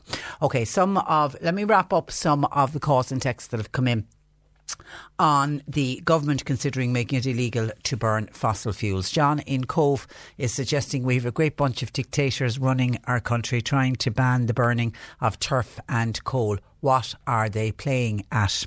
Says John in Cove. While some of your texts coming in, Valerie in Cove says, hi Patricia, what are we supposed to use if we can't use blocks or coal? What's the alternative? Have the government thought about that? I don't think their brains and mouths are in the same gear. The mouth seems to be in fourth gear while the brain is in second gear. That's from Valerie in Cove. Michael says, this is interesting from Michael. Says, I remember old people who used to smoke turf in their pipes when they couldn't afford to buy tobacco, or if it wasn't available to buy, it never killed anyone. Oh God, Michael, I don't know how safe it would be to put turf into a pipe and smoke. There's supposed to be no nicotine in it. There wouldn't be all the carcinogens that are in tobacco. But anyway, Michael says that he clearly remembers that happening many, many years ago. Neil in Lomberstown, Patricia, in relation to burning fossil fuels, will the government allow normal people to use their fuel allowance for the increased ESB bills? because that's what's going to happen if people are not allowed to use their open fire. And on the smokeless coal versus the normal coal, and I was saying what's the difference in price, because I had read a piece that led me to believe that smokeless coal is now almost the same price as the smoky variety. Somebody said, I get the smokeless coal and it's €23 a bag. Okay, that's a help to me only if somebody will tell me how much is a smoky variety normal coal. Is it in and around the €23 mark? Is it, it's certainly, I don't think it's going to be dearer, but is it cheaper than that? So if somebody has bought coal recently, if they can fill us in on that price, we'll know. We can do a direct price comparison. Thank you for that.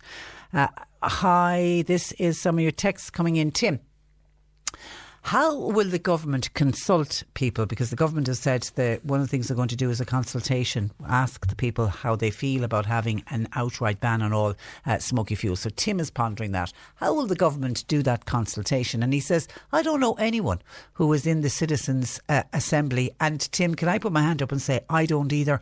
And I would love to be a part of the Citizens' Assembly. And I don't even know how people got selected. And I know it was all randomly selected and it's done by age group and demographics and where you live, etc. But I would love to have been a part of it. But the Citizens' Assembly is only made up of 99 people, so I suppose the chances of any of us knowing somebody on the Citizens' Assembly is quite slim. But I know the point you're making, because they are referred to a lot when they want to consult with the people. They'll go to the Citizens' Assembly. Anyway, Tim says the census is good, but that can only help to quantify an issue. And then a referendum, well, that can only ask you if you're for or against. It's not really a consultation process. Tim says the Polish saying that they are going to sue us for making our own choice. They cannot do that, says. Well, they can. And it's not just the Polish, it's also coal companies in Northern Ireland and a coal company in Holland are threatening to sue and have been. The government have been under this threat of legal action for years.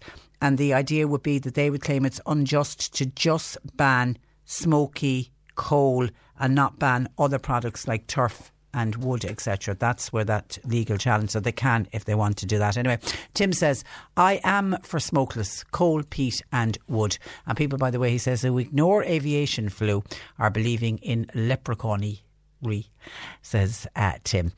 Kevin in West Limerick says, hi Patricia, are wood pellets going to be banned as well? Well, we don't know yet. There was a big drive for farmers to plant the wood that was needed for wood pellets in Limerick a number of years ago, but it died a sudden death.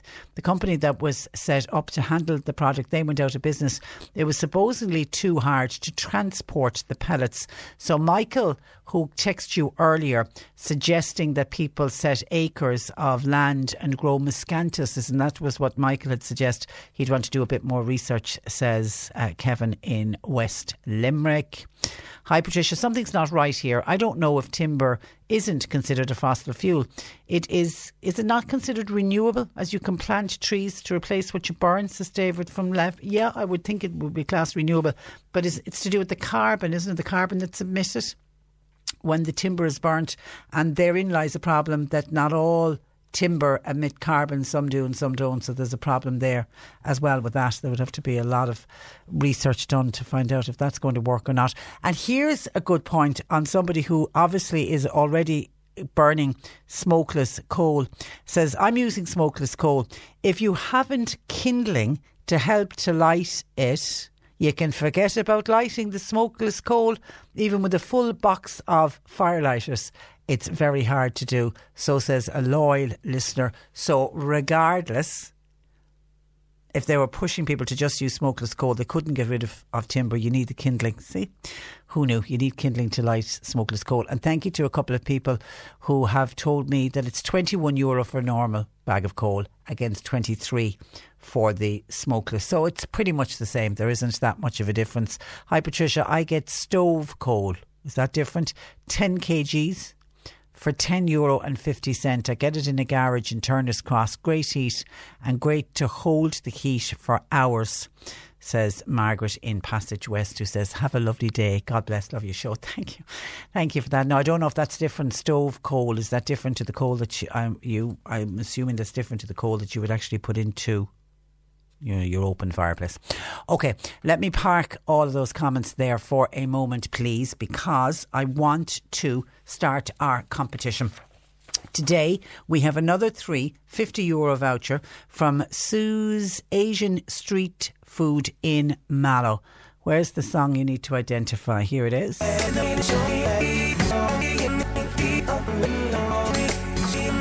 It's a well-known song that got chopped up, mixed up in a wok, and then we play it again for you to try to work out what is the correct song.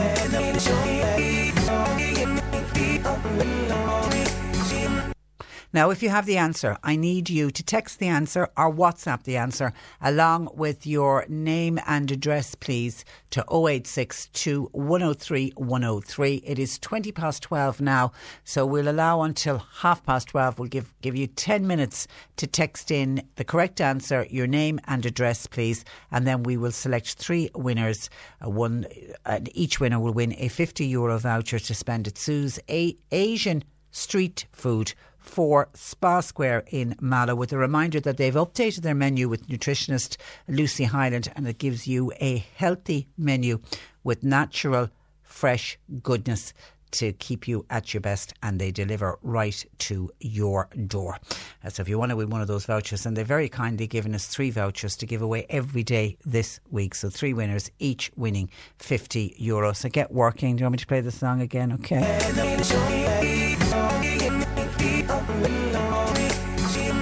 Took me a few listens now, I have to say. Yesterday's one I got straight away, but it took me a few listens on that one. That's a kind of a clever mashup of the song. If you have it, get texting please on that. Our WhatsApp 0862 103 103. The C103 Cork Diary. With Cork County Council, supporting businesses, supporting communities, serving Cork. Visit corkcoco.ie. Let's start with Newmarket Girls National School. They're presenting the Duhallow Choral Society and the choir from the Newmarket Girls School in concert tonight. It's at £7:30 and it's in St Mary's Church in Newmarket, with tickets priced at €10. As I Am, the National Autism Charity, they've launched All Is Calm. That's a campaign to raise awareness of the difficulties that autistic people face at Christmas. Businesses and individuals are encouraged to host autism-friendly coffee mornings this Christmas to raise funds for As I Am, while also encouraging people to take a moment of calm amidst the hustle and bustle of the holiday season. You can find out more at asiam.ie/all is calm. And a coffee morning in aid of St Michael's Centre Meals on Wheels. That will be held in Bandon Further Education and Training Centre tomorrow, Wednesday, from 10:30 until 12 noon. The Patrician Academy are presenting Back to the 80s. That's in St Patrick's Boys National School tomorrow, Wednesday, and again on Thursday, 7:30 nightly, with tickets available directly from the school. Skibbereen Library are having a lovely social morning of music at the Gramophone Recycle. That's happening this Thursday, 12th of December, with a 12:30 start. And then a fun and novel table quiz will be held in Moscarbury this Friday the 13th of December. Santa Goes GAA pub quiz tour. Quiz rounds will be held in the 3 local pubs in the village. You register at Nolan Bar at 7:30. Tables at €4.40. It'll be a fancy dress, by the way, with a prize for the best dressed team, plus lots of spot prizes. We're playing all your favourite Christmas hits after 1pm on C103 with your local Mace. Going the extra smile this Christmas and wishing you a stocking full of happiness. Cork Today on C103. With Cork City Council and Glow, a Cork Christmas celebration. Food markets, Ferris wheel and a fun festive park on the Grand Parade. Visit Glow, open every weekend until Christmas. Hi, Simon here. As you know, Cork has a host of local and world-class brands, and it's a great place for shopping. This Christmas, we're asking you once again to make every effort to shop locally. We'd be delighted if you could do your Christmas shopping right here in Cork. Because a thriving local economy is good for everyone. Shop locally and you'll save time, you'll save money and you'll save local jobs. Support your own this festive season and have a very happy Christmas from all of us at C103. And thank you to a number of people who are pointing out that they are paying more for the bag of coal than some people are saying, or less. People are getting a bag of coal for $18.50, and somebody said that €10 bag that the person is talking about, that's a smaller bag, that the bigger bag is anything between, what some are saying, €18.50.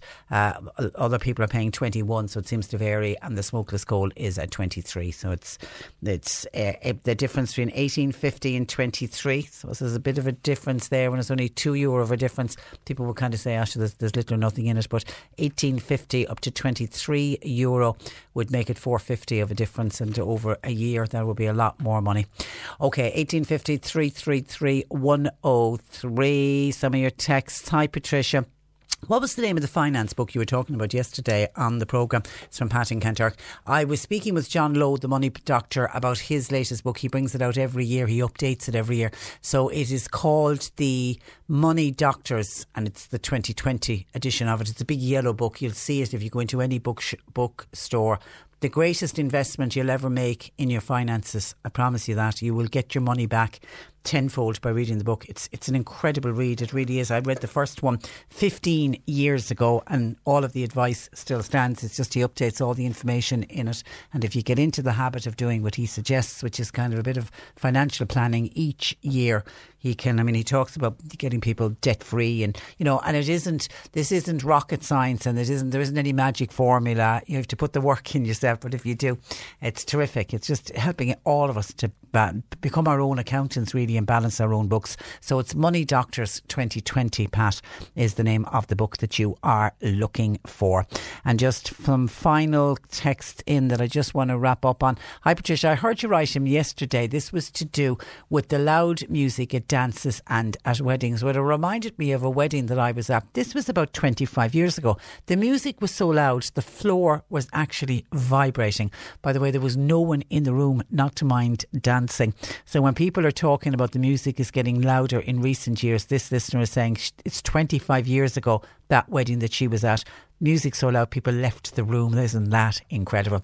And then we're going to be taking a break in a minute, and Joe Heffernan is going to join us, and we're going to be talking about Christmas stresses. And I mentioned that I had heard of a woman who is just talking about the stresses of Christmas. She kind of fell into the routine of being the house that everyone came to for Christmas. She kind of took it over when her mother got elderly, brought the parents over and said to the siblings, "Oh, should all come on over."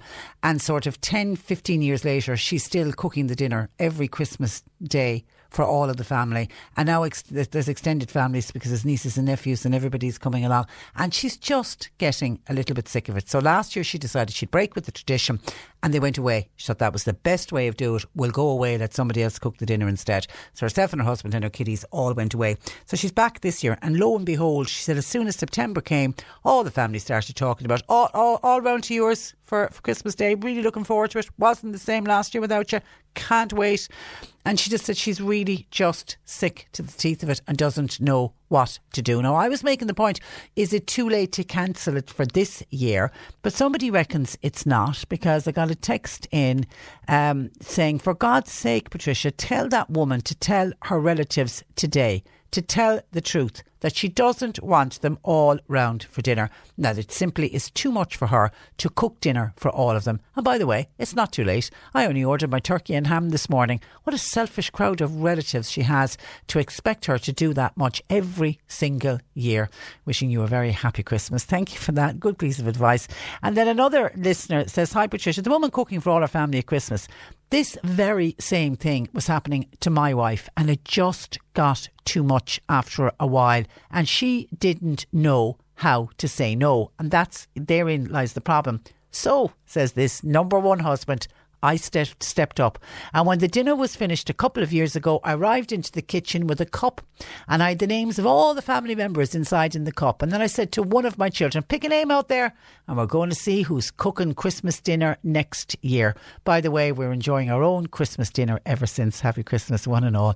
Yeah, you have to speak up. You absolutely have to speak up. Okay, we'll be talking about that and more with Joe Heffernan when we are dealing with Christmas stresses, with Joe acknowledging that Christmas can be stressful for a whole host of different reasons. Cork Today on C103. With Cork City Council and Glow, a Cork Christmas celebration. Get into the family festive spirit with a visit to Glow on the Grand Parade. Open every weekend until Christmas. Ag foiil amach cuid den anithe is fearr linn. Seo é trúr C103 ar Kirkig. Tá aglis na padar agus pól ráid fóil I lár na caharach. Tá cáil an aglis a tógach sa bhíon 8 giad sa 66, margheall gach atá an déhstíg, an dara gatach agus an gluine gaite úntach. Bín sé gcónaí measc na multídos na rudí is fearr le díanamh gurcaig TripAdvisor. Agus is minic go nintar chuirsíar mar áit chuineach. An chiaadú eile go me tú lár na caharach, tír chomh fada le sópéil nef padar agus pól. Nukta, Cuid Dena Niha is Fari Gorkig, C103. This is the Cork Today replay on C103. And you can stop texting us on our competition. It was the Backstreet Boys and Show Me the Meaning of Being Lonely. And it was difficult. I can see a lot of people got it right, but a lot of people got it wrong as well, including somebody who thought it was Despacito. I thought it was Despacito as well when I heard it first. But we have our winners who are each winning a €50 voucher from Sue's Asian Street Food in Mallow, based at 4 Spa Square in Mallow. And of course, they deliver right to your door. Emer Hedigan in Churchtown, Mark O'Sullivan in Grenagh, and Mary Murphy in Mitchelstown. Congratulations, folks. €50 voucher on its way to you. I'm going to do.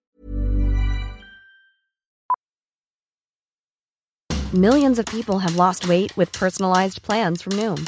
Like Evan, who can't stand salads and still lost 50 pounds. Salads generally for most people are the easy button, right? For me, that wasn't an option. I never really was a salad guy. That's just not who I am. But Noom worked for me. Get your personalized plan today at Noom.com. Real Noom user compensated to provide their story. In 4 weeks, the typical Noom user can expect to lose 1 to 2 pounds per week. Individual results may vary. A lot can happen in 3 years, like a chatbot may be your new best friend. But what won't change? Needing health insurance. United Healthcare Tri-Term Medical Plans, underwritten by Golden Rule Insurance Company, offer flexible, budget-friendly coverage that lasts nearly 3 years in some states. Learn more at UH1.com. It's that time of the year. Your vacation is coming up. You can already hear the beach waves, feel the warm breeze, relax, and think about work. You really, really want it all to work out while you're away. Monday.com gives you and the team that peace of mind. When all work is on one platform and everyone's in sync, things just flow. Wherever you are, tap the banner to go to Monday.com.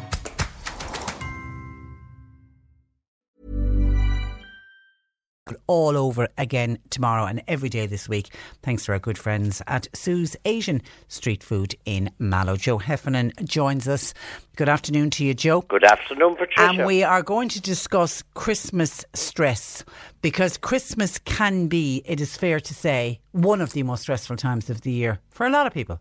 Yeah, and I mean, the expectations are always pretty high, and the marketing is always the perfect family on the perfect day, with the perfect presents and all of that. So that, like, there's a lot of stress attached to it.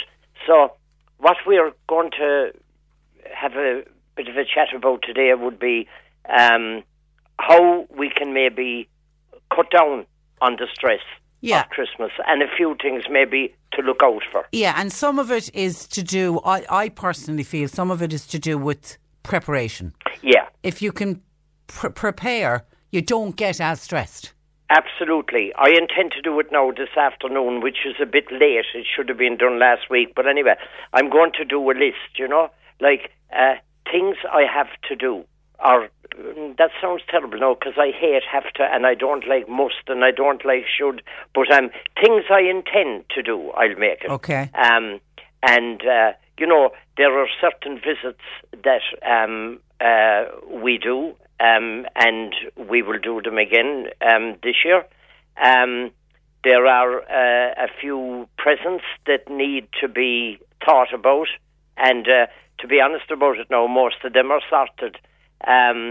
Thanks to Mary. Well, you're spot on there. Yeah.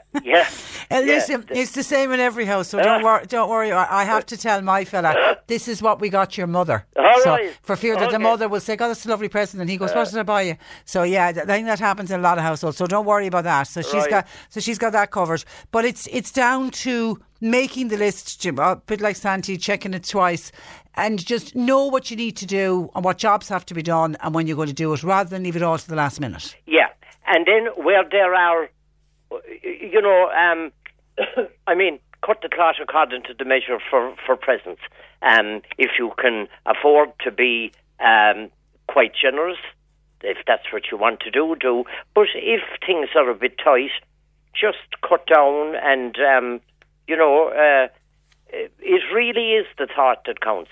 I mean, a thoughtful present is so much more valued, I think, by a person getting that than something, maybe even a little bit extravagant that can be just walk in and get it in the shop. And I love the idea. What a lot of families are doing now is the Kris Kringle or the Secret Santa. If there's, a family of, say, 5 or 6 siblings or whatever, everybody's name goes into a hat. You get one name. There's a limit on the cost of the present, and you go away and you buy one present for that one person. And it just takes and there's a bit of fun in that too. There is, yeah. And that matters too. Yeah. And then everyone I know in our family we all get to meet on that particular day before Christmas where we hand out the presents, where we wouldn't have done that only we started introducing the Kris Kringle. Yeah. Yeah, it's okay. Yeah. It can be good. It takes pressure off everybody as well. Yeah. And we must remember too that everyone isn't full of the joys about Christmas. There are those less fortunate than ourselves who will be in poor circumstances this Christmas. And one had hoped that one of the nicer gifts, I suppose, would be, Focus Ireland and Simon. That those are worthy causes and should be thought of, I think, at this time of year too. Now, there are also people who aren't looking forward to it at all. As you often said to me, and I often said to you, that if you don't get on with certain people or a certain person 364 days, there's not going to be a miraculous change for the 365th day. So maybe one has to kind of think ahead and plan things. Like, for example, if you're attending at home for Christmas and there is a particular person that maybe things aren't very good with you and the person, might be a little bit of planning, like someone that you do get on with to kind of say, look, if I give you the nod on Christmas afternoon, just say, I'd love to go for a walk. Yeah. Get me out. Have an escape plan, like. Yeah, I'm a celebrity, get me out of here. Yeah. And make sure table arrangements, if you're all sitting around a table, that you're not sitting right beside somebody that maybe you just, for whatever reason, the family member you're not getting on with, you don't need to be sitting right beside them. Pass the gravy broth and you pour it over somebody. You know what I mean? There's things like that you can do. Now, I don't know if you heard earlier on the example I was using when I was discussing you coming on the programme. The lady who's been cooking Christmas for her family for years, and the family really are just expecting her to do it. So last year she decided enough was enough and they went away for Christmas trying to break the tradition, but she's come back and they've straight away kicked in from September. Oh, so looking forward to all round to yours for Christmas. And she feels now it's too late to cancel it this year, but she's very resentful. She took it over from when her mother became unwell a number of years ago. It's been going on for well over 10 years. All the siblings come to her house and now their children are coming as well, and she's just got this huge number, and what she yearns for is herself, her husband and her kids on their own for Christmas. Does she need to speak up? Well, there's kind of, I suppose you could say there's two ways of going there maybe. One would be to just straight up front say, look, you're welcome, but I need help.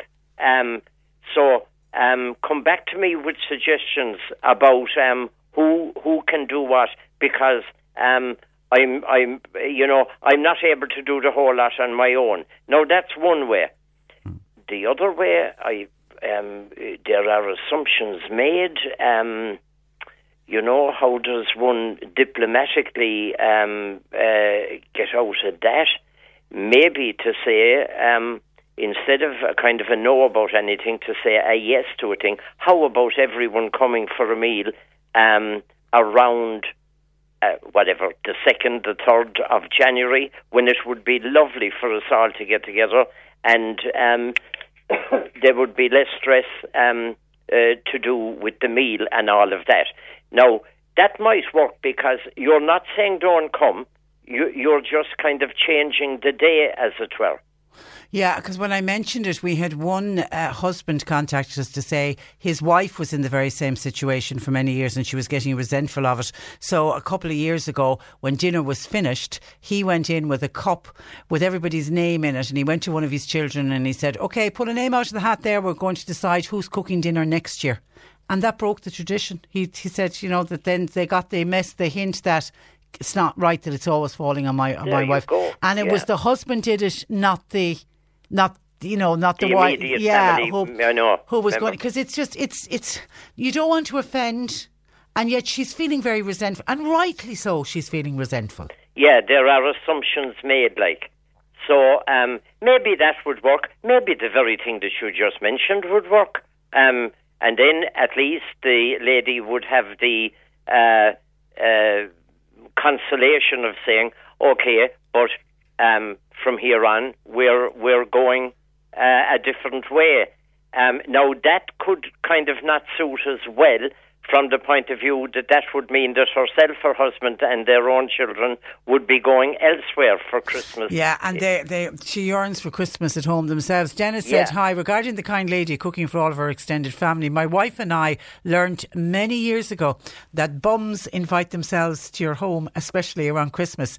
Simply say to these people, this was my husband and I, are thinking about something different for Christmas this year. We'll ring and let you know. Needless to say, that phone call was never made and they had a long wait for it. They quickly get the message, Happy Christmas to all, says Dennis. So it's, I suppose, judging by the calls that we're getting in, there's a number of people that this has happened to in the past. She's not going to be the first to have to stand up and say to her family, I don't want to do this anymore. Or to just say, look, I'm really not able for that this year. Yeah. Simple as that, you know?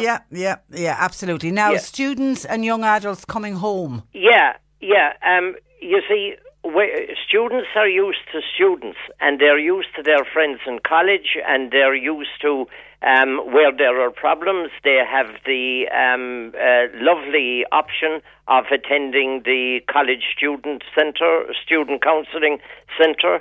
I worked in that one in UCC for 7 years. It's a wonderful service, and it's also in NUIG, Galway, UL, etc., etc. But to kind of be aware that they miss their peers. Now, if there are family tensions, they'll pick it up nearly 2 minutes after walking in the door. So, like, try and contentious stuff, and especially we'll even go as far as controversial stuff, to kind of don't bring it up, because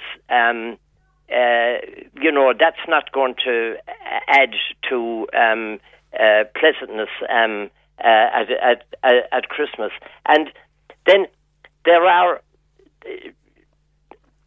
I can remember well, people change. We'll say that when children are young, everyone goes off to Mass on Christmas Day, and I think that's lovely. And then a year comes and somebody says, well, actually, I'm going to have a lie-in. I won't be going. And, I mean, the immediate thing is a feeling of disappointment for the parent and a feeling of, oh, God, but I think it has to be respected, even though that it might be a bitter old pill to swallow, that one might have to maybe have a little discussion about it, but respect the young person's choice. I mean, some do attend the religious ceremonies. I love them at Christmas, and some don't, and to respect each person's decision. And that can be a toughie. Another thing that's happening quite a bit now is that a lot of younger people, especially, when I say younger now, I just mean maybe 30s, maybe 40s. Okay. They're all very young to me now, Patricia. All right. But if a person has decided to go vegetarian in their eating habits, very popular at the moment. Yeah, and even a step further, veganism. Yeah, everybody's a nightmare vegan coming for dinner. Right. So, I mean, and to do one's best, and to maybe discuss with them in advance, look, what exactly would it be that we can do? Because, one might say, I'm not very well up in vegan or vegetarian meals, so help me out here. And that. And equally, I think if a vegetarian or a vegan is coming to dinner and they bring something with them, they might bring a nut roast or they might bring something. Don't be offended if somebody's saying, look, I just brought this to take. You know, the way some people go, some hosts can get offended. Absolutely take the hand and all off them, saying, thank you, you're more than welcome. But, I would know of some, particularly vegans, who would do that. Oh, yeah. You know, you'd bring their own dinner. They'll eat some of your dinner, but just to make sure to take a bit of pressure off you. So just don't get offended. Yeah. In the case of one of my sons now, one of our sons, I should say, is vegetarian. And the only thing is that we joke about it now, is that he doesn't really want to hear the word ravioli because on every menu everywhere he goes, it can be one choice. Standard fare. Actually, somebody sent in a text earlier, and I meant to say it, asking how is your son Ken doing? Ken is doing pretty okay. The word is, like on his last review, stable. And I suppose that's good. I mean, we'd like to hear that this or that has happened, which is very positive, but we haven't. But neither have we heard that anything has gotten any worse. So I suppose we've got to settle for stable, and that's how things are. Okay. And of course, it immediately brings up another difficulty. You see, we always had 6 for Christmas dinner. Yeah. Then one of our sons got married, and I remember being, a little bit unreasonable, kind of, what, you won't be here for Christmas dinner?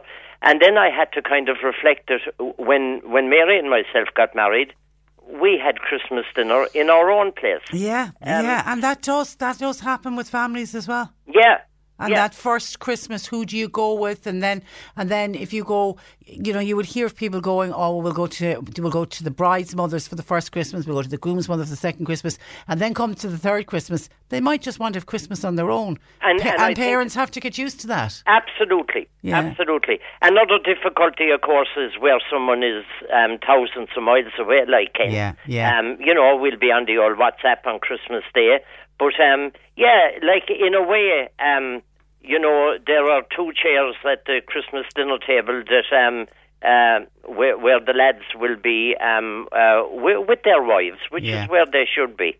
And, and of course you've got so many breakups within families, so you've got separation and divorce. Yeah. Again, it's the priority has got to be the children.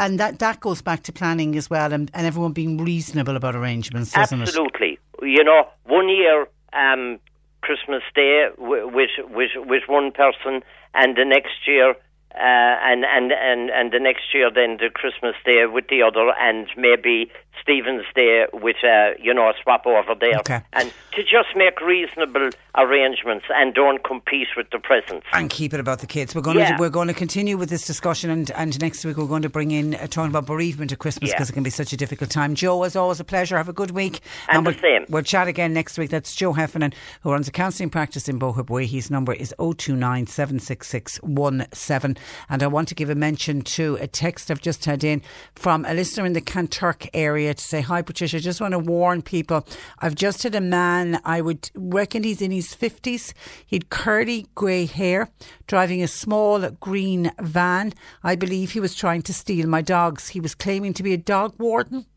So please be extremely careful. And that was in the Kanturk area. We are going to have more on that tomorrow, and we'll get on to the Gardaí as well, and we'll get on obviously to the council to see about the dog warden. And when dog wardens go out, I mean, I'm assuming they will always go out with proper ID, but just be careful. A man in his 50s, curly grey hair, driving a small green van. That's where we leave you for today. Thanks to John Paul McNamara for producing. Nick Richards is with with you for the afternoon. We're back with you tomorrow at 10 o'clock, and we have more of those €50 vouchers to give away for Sue's Asian street food in Mallow. Until tomorrow at 10, I'm Patricia Messenger. Cork Today on C103. With Cork City Council and Glow, a Cork Christmas celebration, festive food and fun, the Ferris wheel and so much more on the Grand Parade. Visit Glow, open every weekend until Christmas. Here at C103, we've given away shopping vouchers worth a total of €5,000. €5,000. C103's Christmas Covered. Congratulations, Tricia. You're today's winner on C103's Christmas Covered. €500 one for all voucher will be winging its way to you. Brilliant. Colin Baker in Mitchelstown. 12 was the total, wasn't it? It was! Yes, there were 15 bells. Congratulations. Thank you so much. 11. Kieran, I'm so delighted to be able to pass this gift your way. Thanks very much. I'm delighted. Congratulations. Wow, I'm about to cry. Tears on the radio. Oh my goodness, what a lovely response. Lauren, I'm so pleased for you. Thank you. Well done to all our lucky winners. C103's Christmas Covered. With Dennis and Mary Ryans, where the new 2020 C5 Aircross has arrived. Now open Sundays. See ryans.ie. And stay listening for our next big giveaway. Coming soon to Cork's greatest hits. C103. Hi, this is Craig Robinson from Ways to Win, and support for this podcast comes from Invesco QQQ, the official ETF of the NCAA. The future isn't scary. Not realizing its potential, however, could be. Just like on the recruiting trail, I've seen potential come in many forms as a coach. Learn more at Invesco.com/QQQ. Let's rethink possibility. Invesco Distributors, Inc. When you need mealtime inspiration, it's worth shopping Kroger, where you'll find over 30,000 mouth-watering choices that excite your inner foodie. And no matter what tasty choice you make, you'll enjoy our everyday low prices, plus extra ways to save, like digital coupons worth over $600 each week. You can also save up to $1 off per gallon at the pump with fuel points. More savings and more inspiring flavors make shopping Kroger worth it every time. Kroger, fresh for everyone. Fuel restrictions apply.